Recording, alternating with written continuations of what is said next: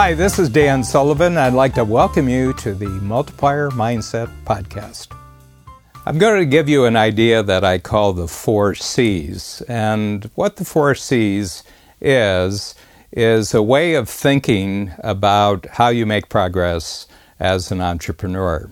So one of the things that's very necessary for entrepreneurs is that you always be thinking about improvements in the future that are bigger and better than any result that you've gotten in the past. Now, a lot of people get paralyzed. They'll have an idea for something that's new, better, bigger than they've had in the past, but they find it very, very difficult to take action. So I've watched this for close to 40 years. I've coached more than 6,000 entrepreneurs, and I noticed that when entrepreneurs actually make breakthroughs, they have a 4-step process, a thinking process, a deciding process, an action process that actually leads them to their breakthrough result. Now, most people would like to have a bigger and better result in their future. You can talk to anybody and say, what would you really like to have? And if you encourage them and you give them some time to talk about it, what happens is that they'll say, well, I would really like this. And I said, so when are you going to take the action to actually do this? And they say, well, I'll take the action when I feel confident that this is the right thing for me. So I say to them, well, confidence is actually the reward that you get from actually making the breakthrough. You actually don't have the confidence before you make the breakthrough. You have the confidence after you make the breakthrough.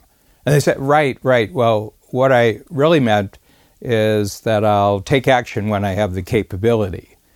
And I said, well, you do acquire the capability before you get the confidence, but that's the third thing that you get when you actually decide to make a breakthrough.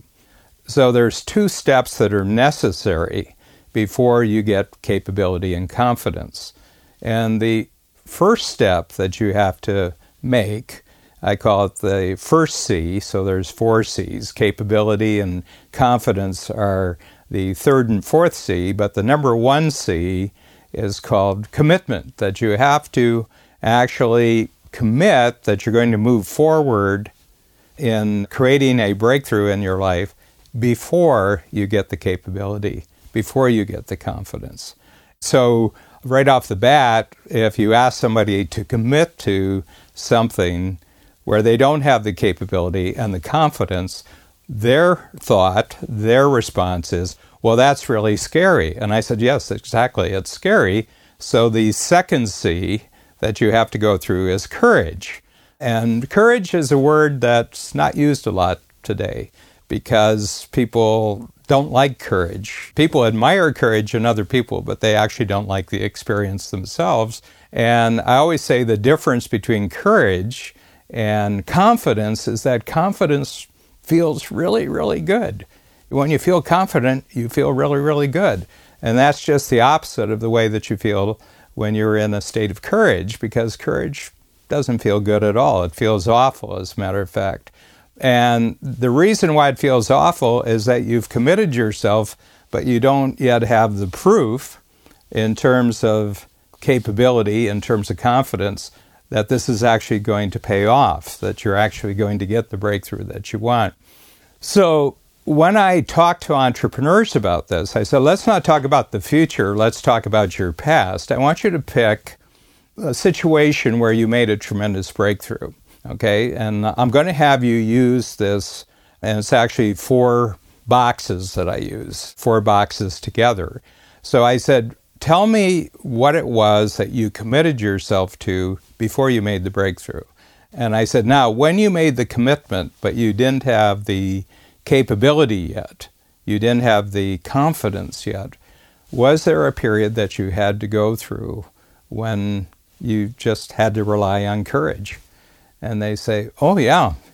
And I say, how long was that? And in some cases, they'll say, well, it was half a year. I had to be in a state of courage before the capability and the confidence actually appeared. And I said, well, it's the combination of making a commitment and going through a period of courage that actually creates new capability and creates new confidence. There is no other way to create capability and confidence except by committing and then going through a period of courage.